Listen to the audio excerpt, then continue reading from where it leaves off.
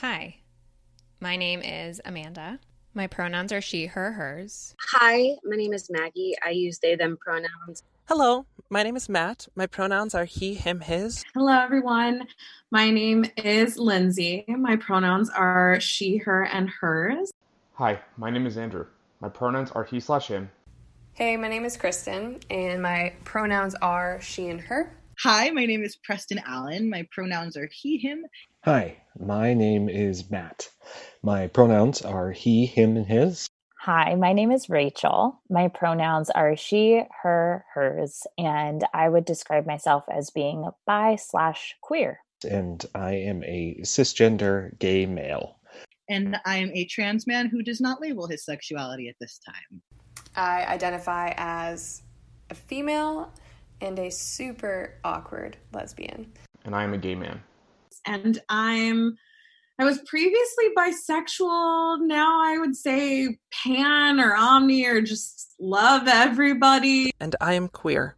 And I am a queer, non-binary artist. And while I do not tend to identify or like to put myself into boxes, this one has been wildly empowering for me. So I am a bisexual woman, and I'm fucking here for it.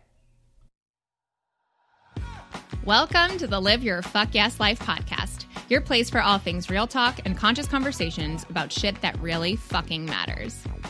I'm Amanda Catherine Loy, mindset coach, actor, and truth teller extraordinaire. Each week, I'll bring you a guest or a thought to help you face your fears, speak your truth, and get you one step closer to living your fuck yes life. Are you ready? Here we go.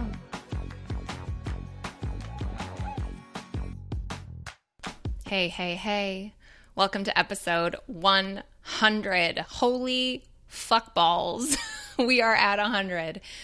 And I'm so stoked, like seriously fucking stoked to end this season, to come together for our 100th episode, which so happens to, and while the universe works in the most incredible ways, I cannot even put this up to coincidence, because I believe so deeply that we were meant to hit 100 on the last week of June, which in Chicago, which is where I live, is Pride Week. And this weekend, as you're listening to this, would have been Pride Weekend. And it also happens to be a year since me publicly coming out as bisexual. And I just was really thinking about how I wanted to celebrate 100 episodes, because it's a big fucking deal. And there couldn't be a more celebratory, honest compilation of stories and reflections and light than what today's episode has in store for all of you. I never expected to feel a part of the queer community. It was something that I always was a part of by extension. Being a theater kid, I was surrounded, especially growing up in Toronto, I was surrounded by the LGBTQIA community so much. And in some ways, not at all. And in other ways, I had a lot of friends who came out to me who were gay, and it just was a part of my understanding.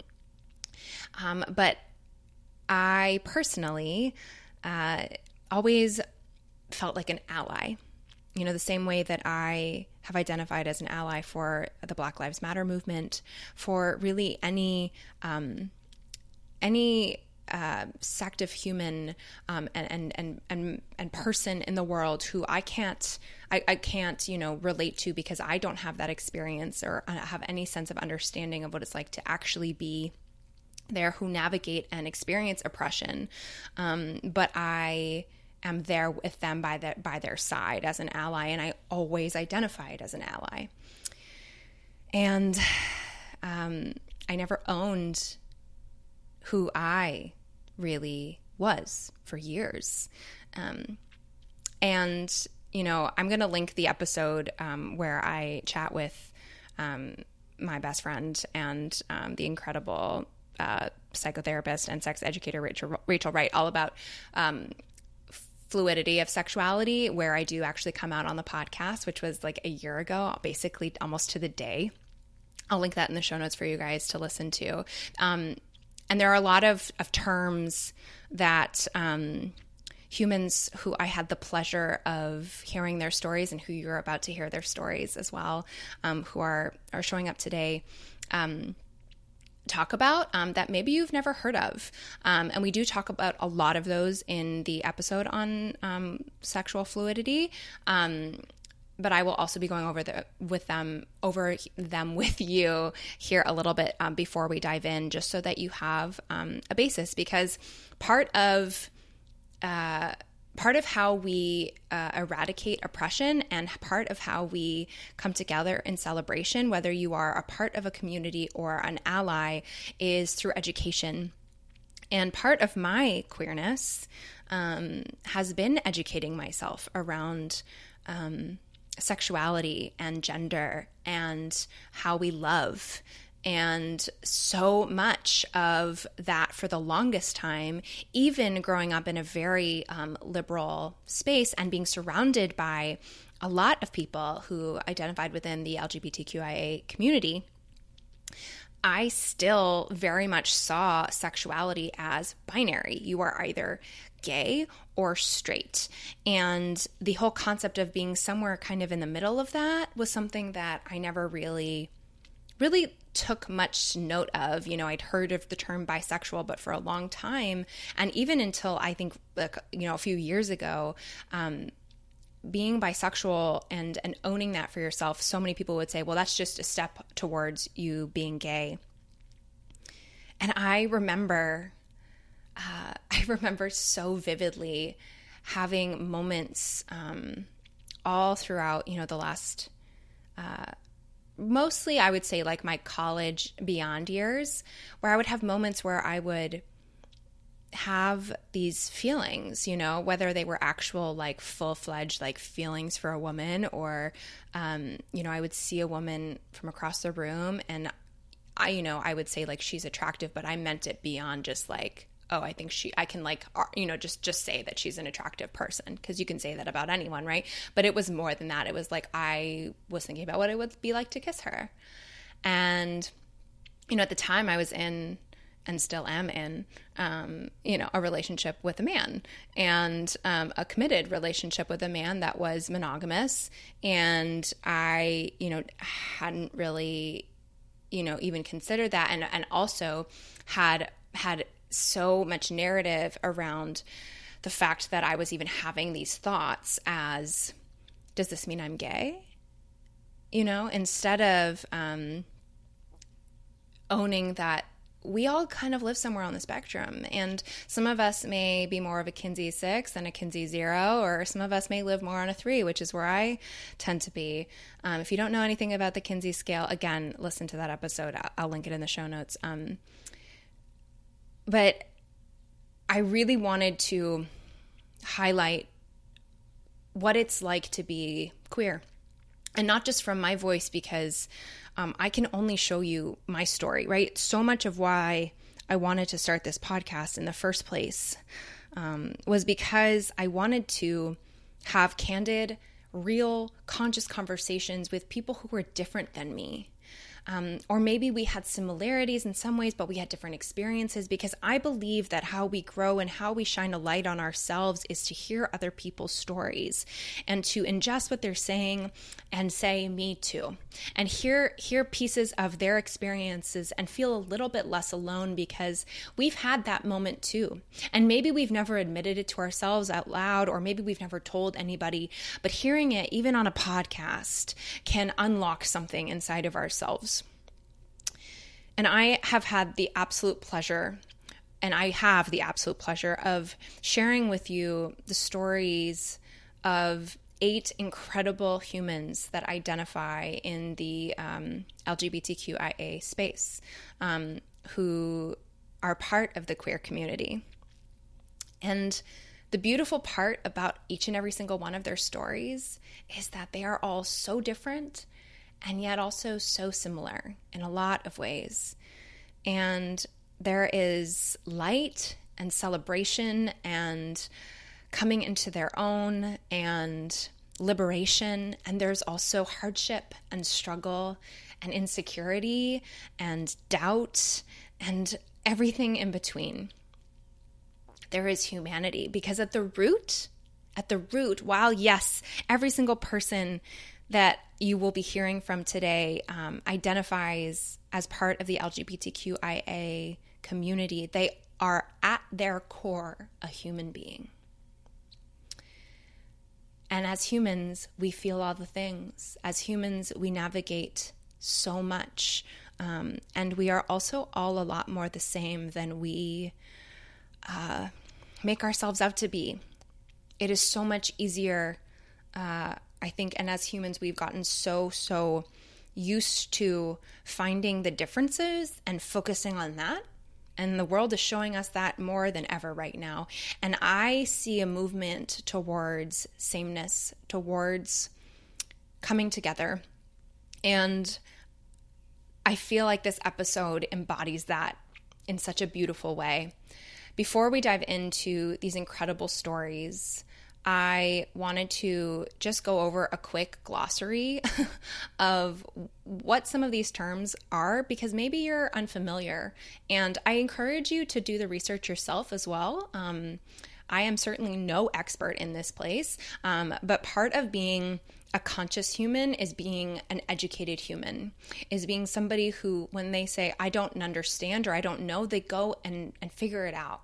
So what does it mean to, the LGBTQIA? What does that mean? For the longest time, it was only considered, you only really heard LGBT, which, the L stands for lesbian, G stands for gay, B stands for bisexual, T stands for transgender. But there are a lot of other, it's kind of an umbrella term, right? There are a lot of other ways that we identify, and you'll see that within the podcast as well. The QIA was added on, I'm not sure specifically when, but Q stands for queer, I stands for intersex, and A stands for asexual. And there are even ones that do not live within that place. For example, I personally, yes, identify as bisexual. I also, you're going to hear the term pansexual on the podcast, which is a term for somebody who doesn't really see gender, and it's all about loving the person. And there's also, a slew of other ways to identify yourself. And you're going to see people who strongly identify with a quote label, which I think as humans, really, we use these as a way to help other people understand more than, often we need ourselves to. I personally have found it very liberating to really, really hone in and stand in my truth as a bisexual woman, and really using that label to identify myself. It's been wildly empowering for me, but a lot of people don't find that to be empowering, and you'll see the variety of that within the incredible humans that you're about to hear from as well. So yeah, I encourage you to just live in these moments. If you are part of the queer community, you are loved, and I hope you hear yourself in all of these incredible stories, these coming out stories, these owning of being a part of the queer community stories and beyond. And if you are not, I hope that you come into today with an open heart to absorb these stories that probably aren't going to sound so different than yours. And I hope that this episode is a reminder that at the root, like I said, we are all just human.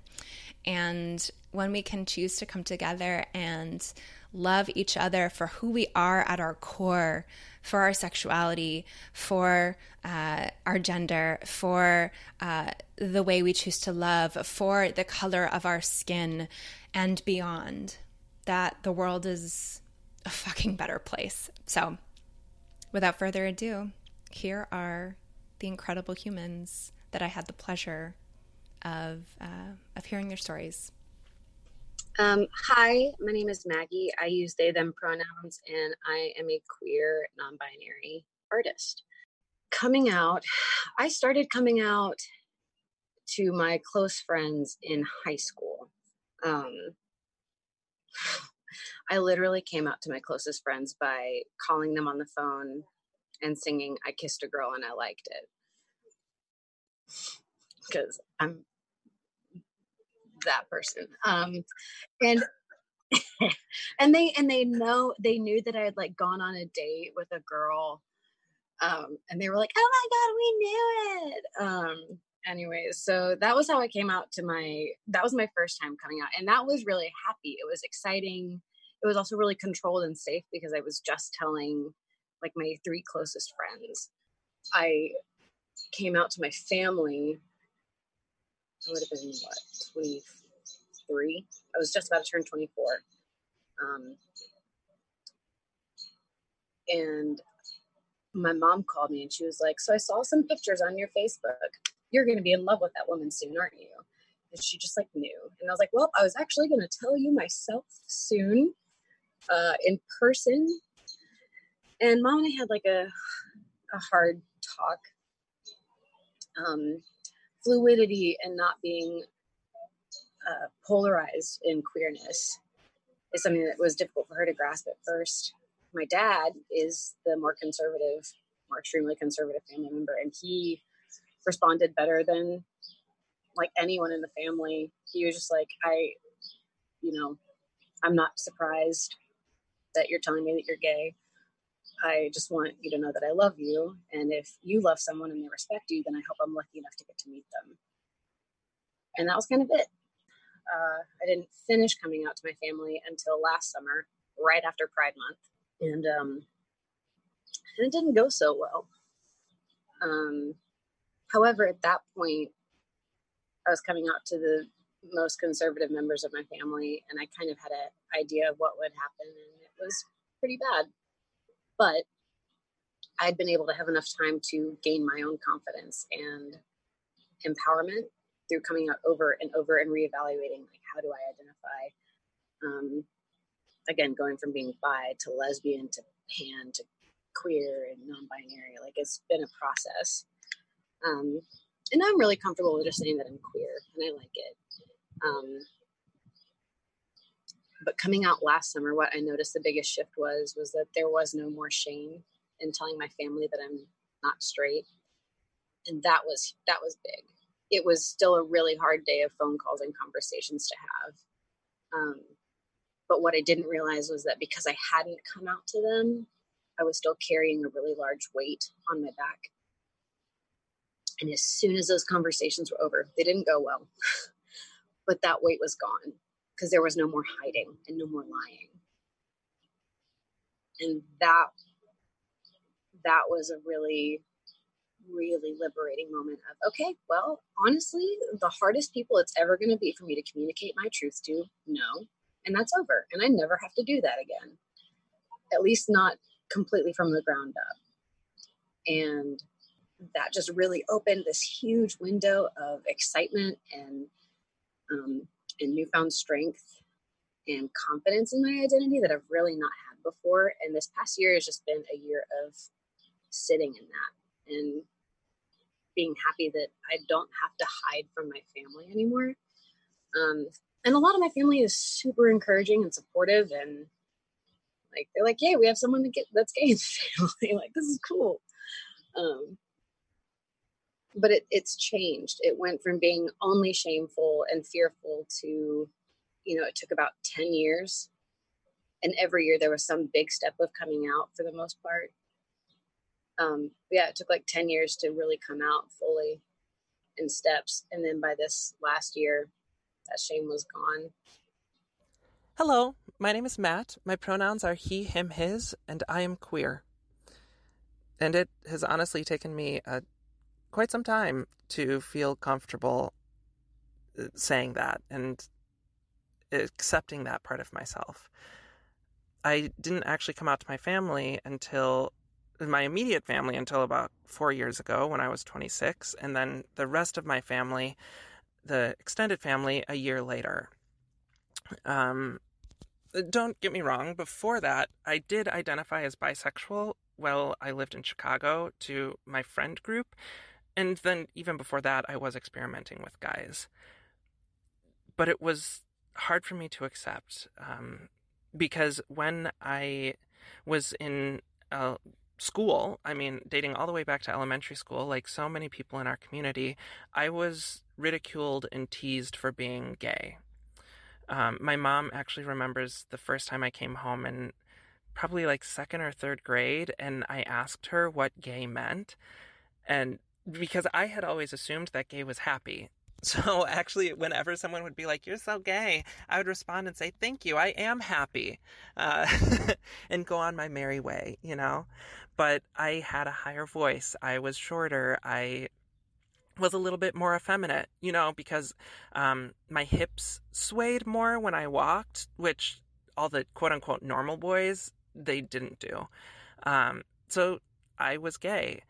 And being the stubborn person I am, I didn't want to admit that they were right. I didn't want to prove them right. So for a very long time, I kind of ignored and shut down any sort of attraction that I had to guys. And I just kind of wrote it off as like, I don't know, this is just some guys just experiment, you know, this is what we do. And it's hard to come to terms with having actual feelings for women as well. I had really big crushes on girls growing up. So it was kind of hard to balance those two, I guess. But about 4 years ago, I was in Priscilla, Queen of the Desert, being surrounded by just so many confident, strong, queer people, and we were all just really sharing our love for ourselves and for others, and it was just so marvelous that but then my parents came down to see the show, and I was terrified. And don't get me wrong, like, my parents have seen me play gay on so many occasions before this. They have seen me kiss boys, they have seen me half naked, but this one was different because Priscilla, I felt more myself than ever before. And so I made the decision that night that I was going to tell them.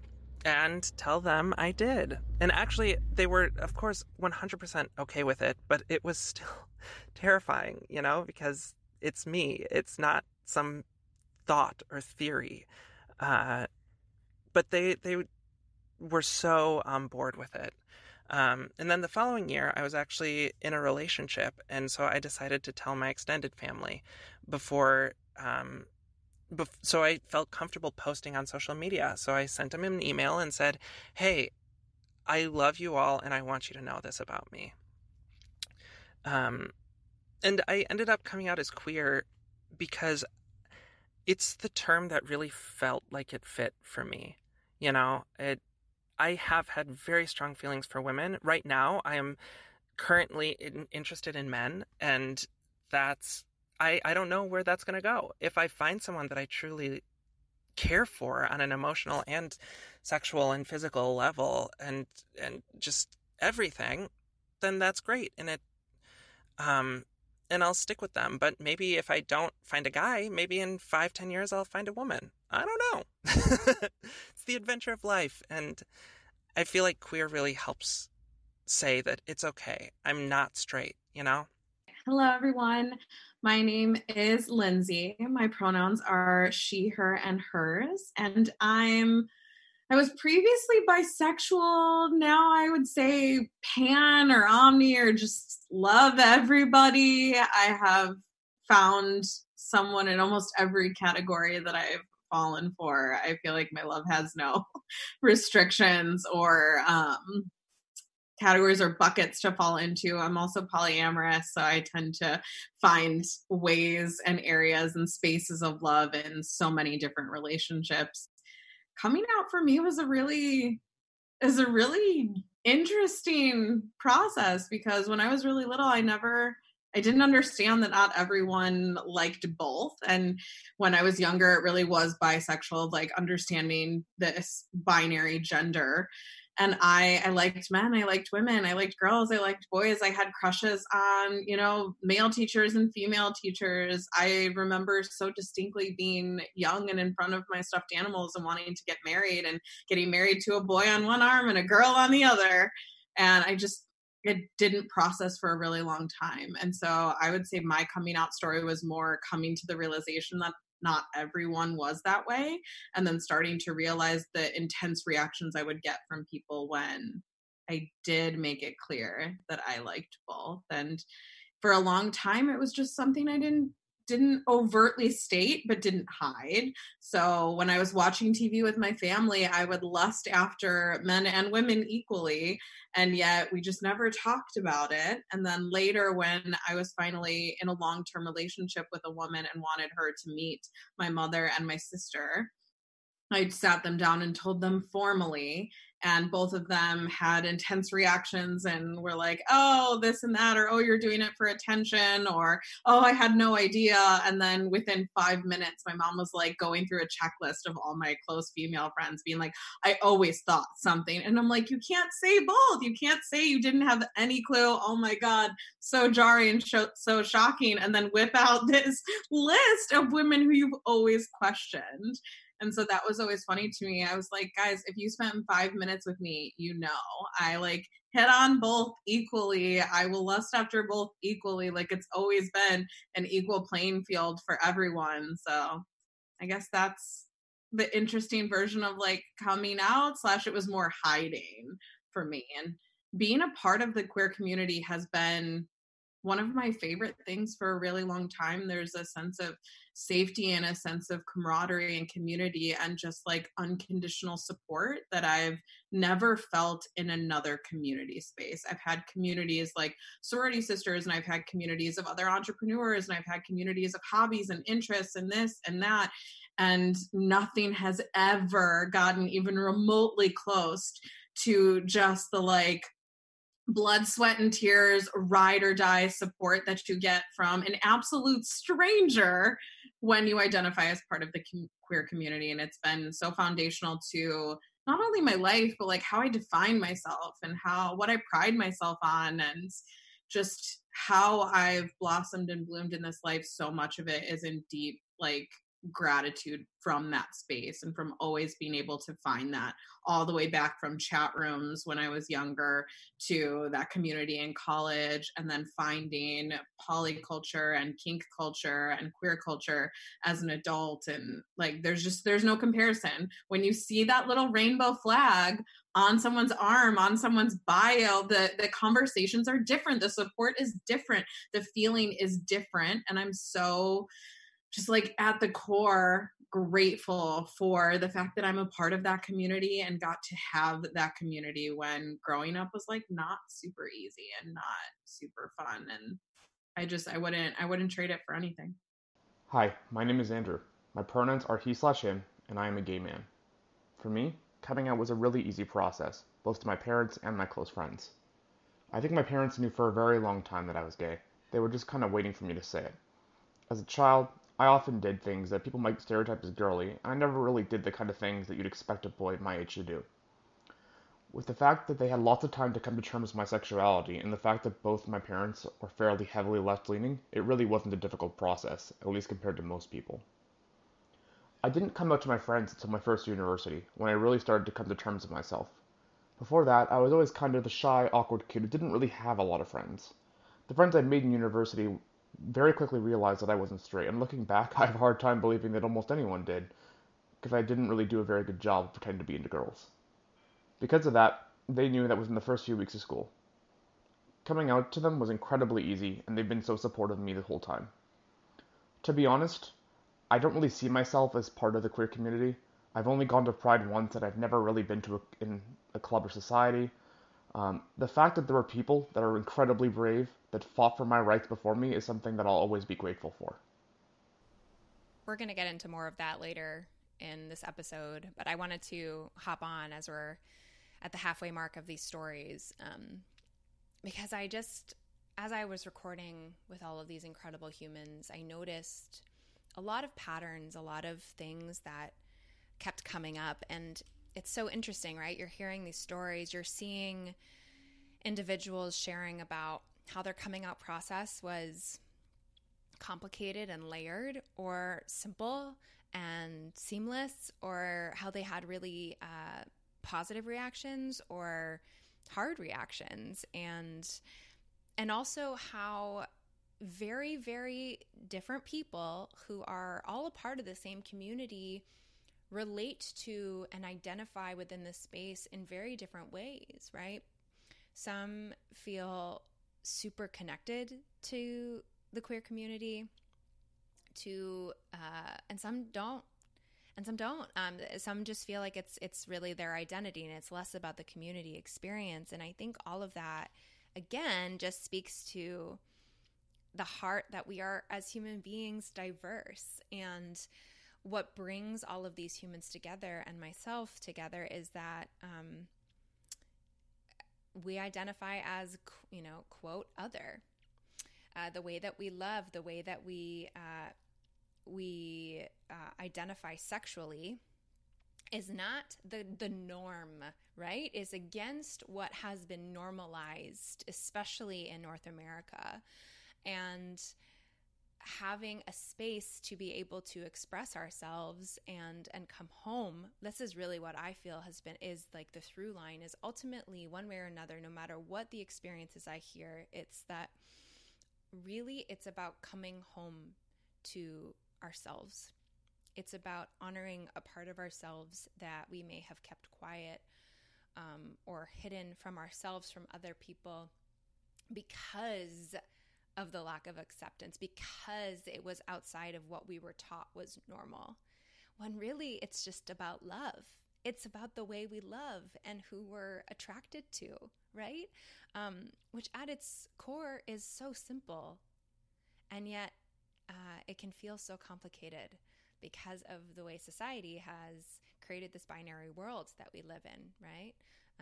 You're even hearing stories, and will continue to, around monogamy versus polyamory, and that's obviously not a sexual identity, but it's a way of choosing to love, and that has also is against the binary, right? We are taught that either you are you do this thing. Society tells you that your path to life is to get married to one person forever and always, and if you get a divorce or someone cheats, it's a failure, instead of doing it ethically. And I love that all of these humans talk so openly about that. We're going to be getting into the next 4 stories, and again, like I said, talk more about what Pride looks like this year, because it's a really important piece of the dialogue that so many of these humans and souls brought up.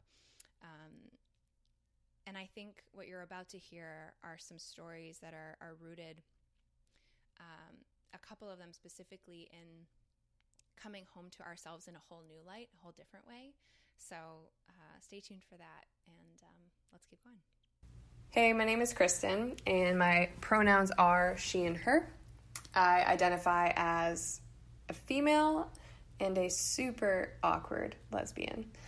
My coming out story.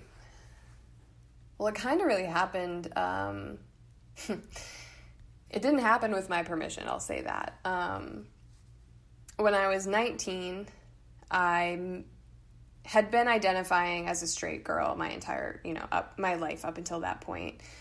But I had always really known that I was pulled towards and had this connection to or attraction to females. And when I was 19, I was training my replacement because I was moving. And the moment she walked through the door, I was in love. I can't even explain it. And she was straight and I was straight, but we weren't. And we admitted to each other after building a friendship that we had these feelings, and we entered into a romantic relationship, and it was really beautiful. To this day, it's really a beautiful relationship. But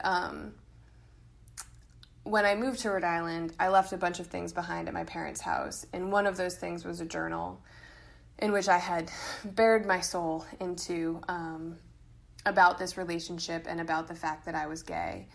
And my mom went through all of the things I left behind when I moved, and she read that journal entry, and she called me really, really angrily one night, and the first words that came out of her mouth after saying, hi, were, "This isn't normal, Kristen." And what proceeded to follow that was just this, honestly, all of the things that I had ever thought that she would say or that I had ever feared that she or somebody else would say to me, she just said them all. And it was the most shameful moment of my life, and it really was a moment that would change the trajectory of how I felt about my sexuality and myself. And so I was outed, and my dad found out, and I had told my sister already. We were really close, and a couple of close friends, but at that point, once my parents knew, it was kind of like the dam had broke, and so I just told people, and everybody, with the exception of my mom, was really accepting. And my sister came around, and she stood up for me and told my mom that if she didn't learn how to accept me as I was, that she would lose both of us. And today my mom is the most accepting and loving and supportive person in my life of all of the partners that I've had. When I was married, she was so supportive of that. And so part of my story is that I had to learn that as long as it took for me to come to terms with my sexuality, it might take other people some time too. And it would be super easy for everybody to just have accepted me right away and for me to never have faced that. But that wasn't the truth. And I had to give her time because she was faced with so many different stories from her life and her religion and all of those things that it wasn't okay with her in the beginning. But I digress. So there was a lot of time where I kept my sexuality hidden from people, even though I was in really serious relationships. But over the years, I've really just come to accept who I am and love who I am, and that I love who I love. And I've tried to, quote unquote, be normal, hetero. And man, it was like betraying my soul every time. And so now I'm just, I'm just okay with being who I am and loving who I love. And I'm so happy and so grateful to be a part of like such a beautiful community like this, because I can't think of people who've been more supportive or more understanding when I'm navigating things in my life. And with the, the tenet of love is love, there's just so much to give around that I'm so appreciative of, and so many brave souls that I've met who just stand in their truth. And whether or not they've ever questioned it or whether or not they ever feel shaky, they just keep standing tall. And it's an honor to be a part of such a brave and beautiful and honestly authentic community of living in your truth. Hi, my name is Preston Allen. My pronouns are he, him, and I am a trans man who does not label his sexuality at this time. I've been coming out since 6th grade in different ways, and I'm really, really lucky in that my family is very accepting, and there's never been any sort of like pushback or anything. There's always just been there's been a few questions, but open arms. So in 6th grade, shortly after my brother came out as gay, I came out as a lesbian. I was like, aha, words and connection and community, and that inspired me to come out. And then from 6th grade till I started transitioning, I identified as a lesbian, and that was my experience growing up in Texas and dating, and I still very much date women, but it wasn't quite right, and I always knew it wasn't quite right, and I couldn't quite figure out why I had a disconnect from that identity for myself.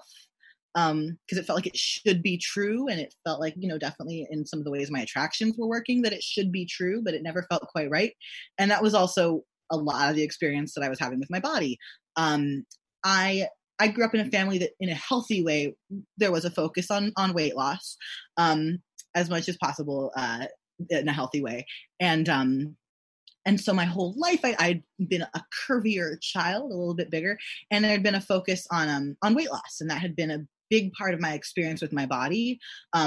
so that was the challenge for me, was everything that I was uncomfortable with, I attributed to, oh, just needing to lose weight, oh, just needing to, which now I realize there was a lot of toxic ideology that I don't attribute to necessarily like my family and my upbringing. You know, of course there's, you know, we're all responsible for a little bit of toxic ideology.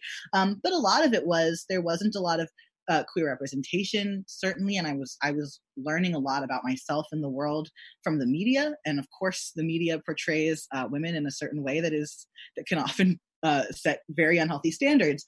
And I, having no connection to my female identity necessarily, was building one out of the media standards, which was becoming very, very dangerous for me. And I thought, oh, I'll be happy with my body if my hips look like that woman's hips, or, you know, my face looks like that woman's face, or if I can just learn to do makeup. And for me, you know, I wasn't able to, at that point, get a clear sense of how unfair that is to women in general. Because I was so wrapped up in trying to craft that identity for myself. And then at one point, it became clear through personal reflection as well as therapy, that my want for my hips to be slimmer or my chest to be smaller was not necessarily a weight loss one. It was a shape one. It was I wanted my body to be more masculine. And looking back, a lot of my frustration with my shape of my body was that I had trouble fitting into how men's section clothes are designed. Like I couldn't button a shirt here, so I couldn't wear that shirt. And the size up was too big, or the pants didn't work because of my hip size. And so it was interesting to kind of work through this long history of believing, you know, I needed to do this fad dieting thing and mistreat myself and hurt myself. And really it was just, a lot of it was, my body wants testosterone. My body wants a different shape. And since then there's parts of my body that I never thought I'd reconcile. And, you know, parts of my body that have fat that I never thought I'd reconcile, that now I love very much and I take very good care of. And I'm not trying to, you know, get rid of. I'm not trying to do that fad diet. I'm not trying to push myself in an unhealthy direction. I'm just like, you know, can I make a healthy choice for eating? Can I exercise today? Some days that's yes, some days that's not today. And so that, you know, that speaks to the overall body image journey of my transition, but it is the entire history kind of how I got here. And I've been so happy to have dismantled a lot of that and to keep working on dismantling a lot of that. I mean, there's certain quote unquote masculine standards my body cannot possibly meet. And I'm dealing with that now. You know, I'm dealing with the fact that I do have a body designed to be curvier and in a way that some guys are not. And luckily I've cleared out the toxic headspace of rejecting my trans identity and not understanding my trans identity in order to use that space to take care of the body that I have. Hi, my name is Matt. My pronouns are he, him, and his, and I am a cisgender gay male. I officially came out my second year in college, so somewhere around 19 years old. I met this very cute and funny girl in this ballroom dancing club I joined, and after some fun conversations, I got the nerve to ask her out for Valentine's Day. We had a very nice meal that night, and at the end of the date, we ended up back at my place watching a movie in my room, my dorm room. The lights were low. We were super close on my bed, and I could just tell that she wanted me to do something, make a move. And I sat there panicking because I realized that I just didn't want to. This gorgeous woman was beside me in my bed, something I'd been told I should want my whole life, and I did not care. I wished her good night, and I spent the next month freaking out before I finally sort of bit the bullet and came out to my friends and family. And all of them pretty much told me they already knew and they didn't care. It was a very seamless transition from my faux straight life.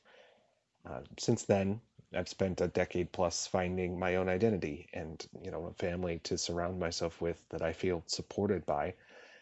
But my experience with the queer community at large has been minimal. And there's a couple reasons for that. I mean, first, I'm not a huge fan of crowded public spaces, so festivals and bars and parties aren't great for me. My anxiety ramps up. I go occasionally, and usually I have to have a couple drinks before I can let my freak flag fly, so to speak. But I think the second reason for my distance from the community is a little more relevant to this discussion. How do I start this? I'm overweight. I have been for most of my life. I'm not going to tell you an exact number because it's irrelevant, but I'm not a stick thin, super attractive gay man. Being fat, being overweight doesn't exclude someone from the queer space altogether, obviously, but it does color those interactions quite a bit. Dating and attraction are obviously complex, and me being overweight isn't necessarily the only reason I'm still single, since I can be a neurotic mess. But on numerous occasions, I've walked into a crowded party or bar and I've felt terribly out of place. My body doesn't look like those around me, and some of the snide looks, sideways looks, and harsh snubs I've received, they just reinforce this notion that I'm not good enough, that my body isn't good enough to be seen as, frankly, a viable gay person, a viable gay sexual partner. And after all, why let the chubby guy buy you a drink when you could easily find somebody twice as hot to do the same? But this is about the queer community at large. This is the real question. And that kind of attitude, that sort of prevalence of the ideal being the only thing that we pay attention to, is there in the community at large as well. Hi, my name is Rachel. My pronouns are she, her, hers, and I would describe myself as being bi/queer. My coming out story is very layered. I came out at different times of my life to different people, including myself. And it wasn't until I was 30 years old that I was out thoroughly to the general public, and celebrated myself as part of the queer community publicly. Although, if I look back on my life, I have truly been a part of the queer community since I was 15 years old. I had my first attraction that I remember and sexual experience with a woman when I was 15, then completely ignored it, forgot it happened, basically, and then was shocked when I was attracted to a woman at 19, like shocked, as though the thing at 15 had never occurred. We dated, and at that point, I came out to my family. I wanted them to be able to meet her. I wanted to feel supported, frankly, and it was new for me. And I trusted my family, and luckily my, immediate family and close family members were very, very supportive. I then, after that relationship ended, started dating a male again. So then in my mind, it became not important to come out anymore because it was over, as if who I was depended on who I was in a relationship with.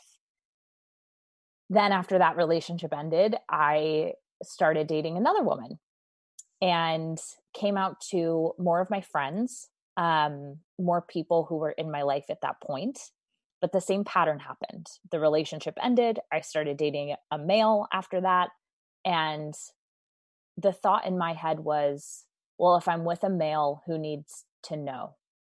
Like, why is this helpful for anyone to know? It was all external. It was never a thought of, is this helpful for me to acknowledge? Is this helpful for me to know as part of my identity? It was constantly an external, why do they need to know? Or does it help them to know? And as I got older and older and older, finally started dating Kyle. And I remember having this thought of, oh, well, I guess I'll never date a woman again. And I remember grieving that for a bit, which was a really interesting feeling, because at the same time, I was very happy and wanted to marry Kyle. It was not an issue of if that was my person for marriage. And it was confusing considering that I had really had only 2 relationships where, you know, I had tons of other relationships with men. And finally, you know, I watched you, Amanda, come out, and it lit something in me that I realized I had been shoving down, not for anyone else's comfort, but for my own.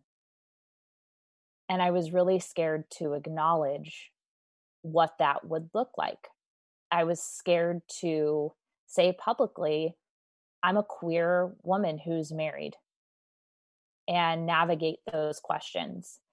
And frankly, that was really selfish looking back. You know, I have compassion for that part of me. I am not upset at that part of me.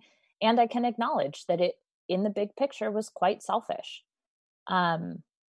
So I came out on this podcast, and it unleashed a spiral of freedom, emotionally, physically, relationally. It led to more conversations.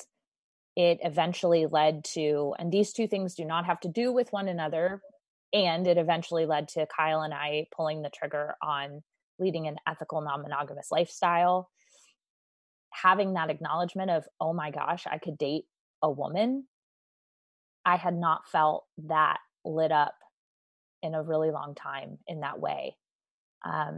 And again, that does not take anything away from Kyle or my marriage. I think that that's something that so many people don't understand, is it's not that anything was missing. It's not that at all. It's just a part of me. You know, it's like you can like tacos and burritos. One doesn't take away from the other. Being a part of the queer community means everything to me. And it's hard sometimes not to feel sad or guilty that it took me so long to publicly be a part of it. I falsely identified as an ally for so long and would go to Pride and would go to events, but with this, I'm an ally, unless I was currently dating a woman, which was very short stints of my life. And at those points, I still didn't fully understand bisexuality, and I didn't understand fluid sexuality. And I would go back and forth between, well, do I want to marry a woman or do I want to marry a man? You know, not to mention the fact that gender was not even a part of my education growing up. So it was very binary for me, both in sexuality and gender. And realizing that not only was my attraction to people so diverse, but how I could develop feelings for people was so diverse and nuanced and layered. So ever since I have come out publicly, being a part of the queer community is such a big part of my life, and something that I love so much and brings me so much joy, and helping others to feel safe and connected and secure. It's everything. It always gives me goosebumps hearing Rach talk about how, you know, part of her coming out story was emboldened because of me having the courage to do that for myself. You know, I think part of owning who you are, and part of sharing your story and sharing your identity and sharing pieces of yourself with people, whether that's, you know, like this on a forum, like a podcast where it's very public, or even just to friends and being honest with your people, it can embolden and unlock in other people the courage to own pieces of themselves that maybe they've been hiding. I've gotten so many messages from so many of you since last year's podcast about being in a heteronormative, marriage, being a woman married to a man, and being bisexual. And that being really confusing, and also opening up a very interesting dialogue when you do choose to own that piece of yourself with your family and friends and all sorts of things. And I think there's such a narrative that like, oh, well, if you're owning that you're bisexual, that means you're going to, leave your marriage because you want some woman too, and, that's not, sometimes it sure can be the case if your marriage isn't working for whatever reason.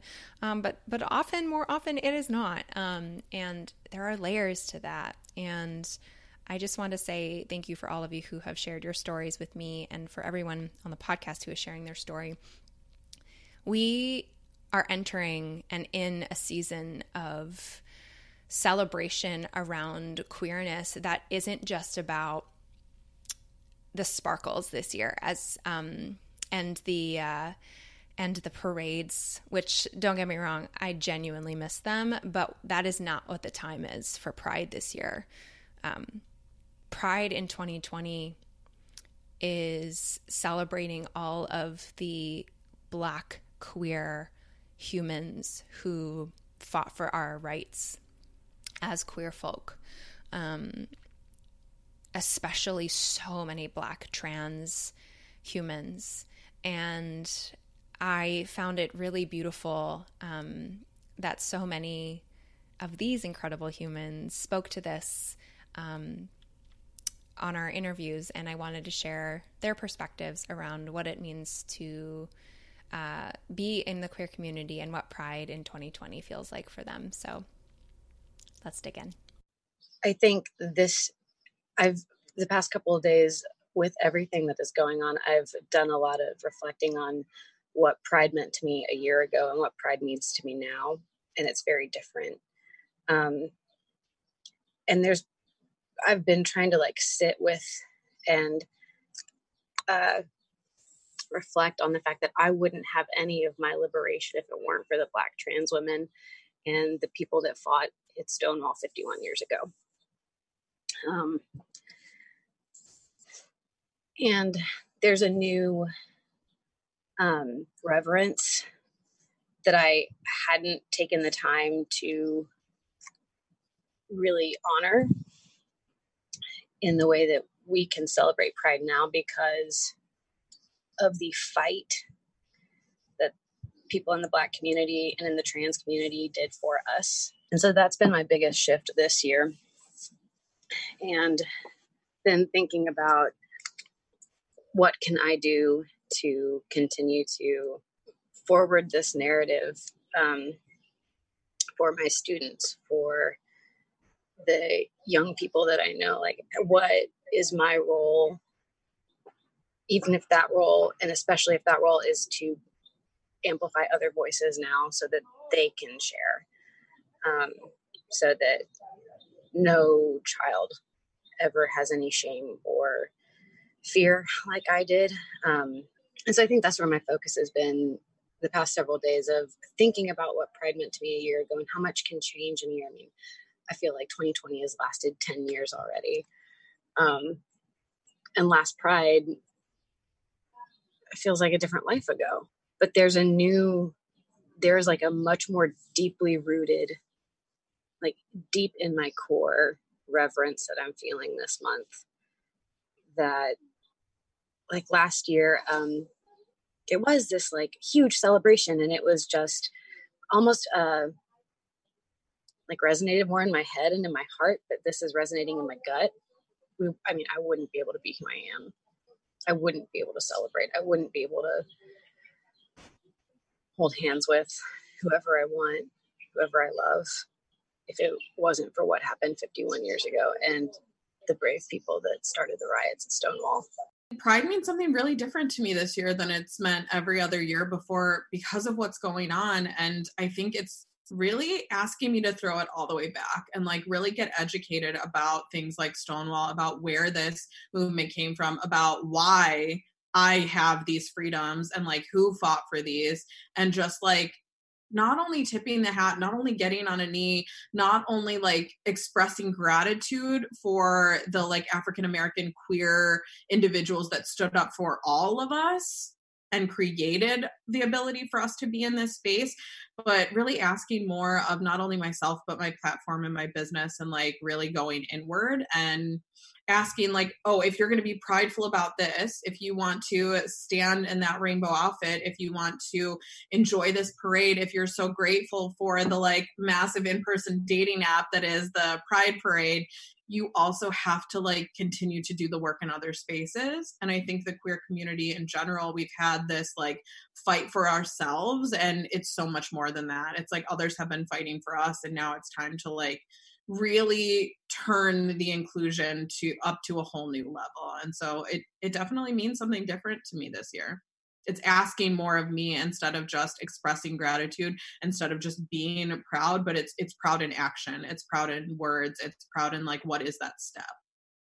You know, it's interesting because like I mentioned, I have celebrated Pride almost every year, and yet it's not the same at all. I was very much looking forward to going to the events, to participating in the parade. When COVID hit and I knew that that was not going to be a reality, most likely, there was a part of me that was frankly just sad. You know, I was excited to experience that for the first time, not having this costume on as an ally, whether that was conscious or, you know, unconscious. Pride, though, to me this year means even more, because I have received so many messages of support and love since coming out. And I have also received really ignorant, rude, disturbing things. And I had never gone through that.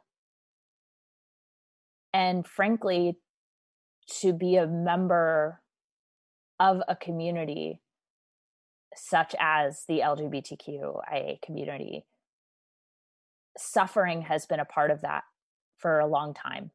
And the way that that suffering was removed were through riots. And were through, it wasn't walking around in sparkles with parade floats. It was protesting and standing up for human rights and fighting to just be loved for exactly who you are. And that's exactly what's happening right now. So when I think of Pride in 2020, it's feeling good about who you are, whether that is honestly your sexuality, your gender, the color of your skin, your religion. It's about celebrating that. And right now we need to support the people who need it most. And at one time, that was the LGBTQ community. It may be again at some point. Right now, it's not. You know, especially in New York, the LGBTQ community in New York is a very celebrated and loved community. Not to say that there's not hate or violence or all the other horrible things, but for the most part, it's an accepted and loved community. The Black community is not, and that's not okay. So this year is special because we now get to come together as a group that has been prejudiced and fought against, and we get to help another group that has been pushed down and has not been allowed to have the same existence as other people. And especially those who cross over, you know, Black queer people, Black trans people, when there's that overlap in there, like that is who I'm showing up for. Because that's what this is. That's what it's all about, is accepting and loving each other for exactly who we are. Self-love. It's a big topic, one that gets thrown around all the time. and one that's really popular in the queer community. It's all about self-love, self-acceptance. And I think so often we misidentify and interact around the concept of self-love with everything being constantly positive. I personally believe and teach that we exist as humans in our polarity. We cannot love ourselves without loving the dark parts, the messy parts, the parts that we don't want to show. And we also can't honor the dark parts without the light. And a big running theme that every human I spoke to in this space was about talking about, learning to love yourself in a space that has for so many years been oppressed and been not accepted. And while the LGBTQIA community is widely more accepted now, and there is legislature that is, continuing to move in that direction, it's still not that simple. It's not constantly celebratory. And what I love about Pride this year is that it's reflecting that on so many levels, and our voices are being heard and shown for the people who need it most, our incredible, beautiful Black friends, family members, activists, and humans that we don't know. And what I found so beautiful in these particular conversations is talking about self-love and also what it means to be in the queer community and how that polarity exists. And I wanted to share some snippets before we close about that, because I believe that that is what is worth celebrating, the light and the dark and all of the in-between, and seeing yourself again in all of those things and saying it is okay to have these feelings. It is okay to feel frustrated. It is okay to not feel fully celebratory and in love with this community, because there are elements of it that are incredible and there are elements of it that are challenging, and we need to accept all of the above. So let's get into that. I love the queer community. I've always loved certainly there are many parts that need to be reexamined and that are toxic and that are racist and that are sizist and ableist. But in the queer community that I have cultivated and I've been welcomed in, there is at its best, and there is this drive for self-love and for health and for self-health that is the core of what it is to be queer. That it is looking inside yourself, and that anyone should do, and finding discomforts and things that stop you from, wearing that outfit out, or stop you from what will that person think about me, and kind of examining what I can do to make myself a healthier person. And I think, for cis straight people, that takes one form, and for a lot of people, that takes the form of how can I be comfortable in my relationships? How can I be comfortable in my body? And that leads to queerness, it leads to transness, and it leads to a self-understanding that affects all areas of life and all relationships, and that comes from a really healthy and loving place. And I think what gets in the way of that, because obviously I'm speaking to like a utopian version where all trans and queer people are treated with respect in order to get to that place. There are so many combatant outside forces that are ignorant and bigoted that stop my community from being able to express that healthy power, and that stop people from seeing it because they're so set on pushing it down.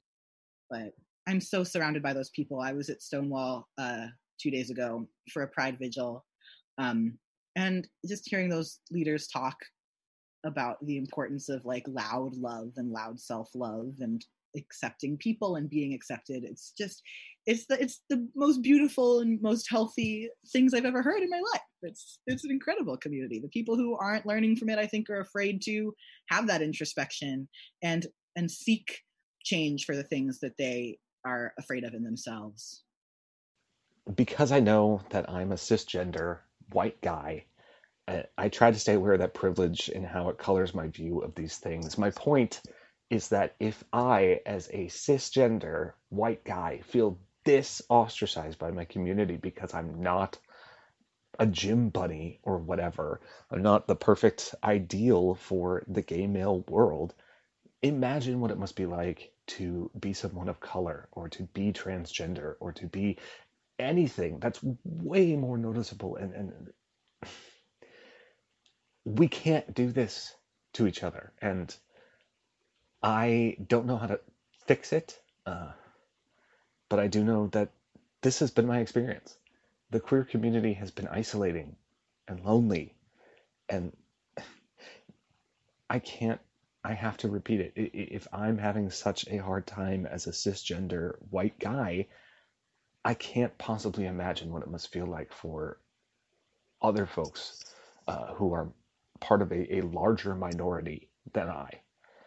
So, in short, because I've never experienced the discrimination like some of my peers. I've never been kicked out of my house for being gay. It was accepted. Hell, half the time I have to remind my folks that, like, just because I'm gay, that means I also want kids and a home and 2.5 kids and a white picket fence and all that crap.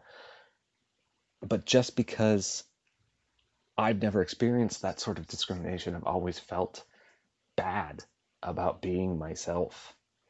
And sometimes the adage, the saying of loving yourself is hard when it feels like the world you're supposed to be the most accepted in is making you feel like an outsider. Being a part of this community, to me, just really demonstrates love and acceptance and loving yourself for who you are. We're all going to go through this journey in our own time, and we're all going to figure things out in our own way, and that's okay, because I'm here to love you every step along the way. And that's what being queer means to me. Being queer. It looks different on all of us. And there is no right way to be yourself.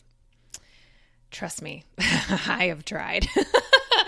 And the greatest gift I ever gave myself was to come home to me and allow myself to fully be and slowly peel back the layers that I put on that weren't mine in the first place and that I was scared to own for fear of being other, for fear of not being seen and loved and accepted. And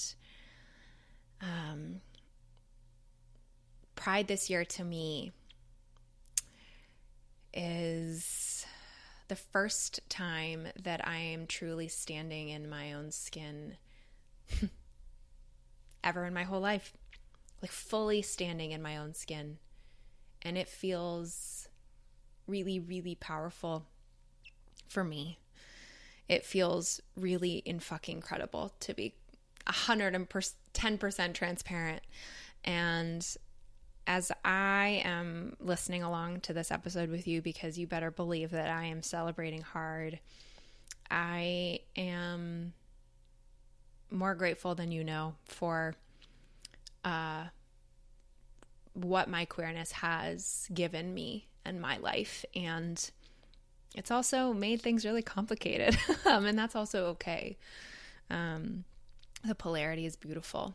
And I want to thank again Maggie, Matt, Lindsay, Andrew, Kristen, Preston, Matt, and Rachel for their stories, their words, their vulnerabilities, and their incredible candor.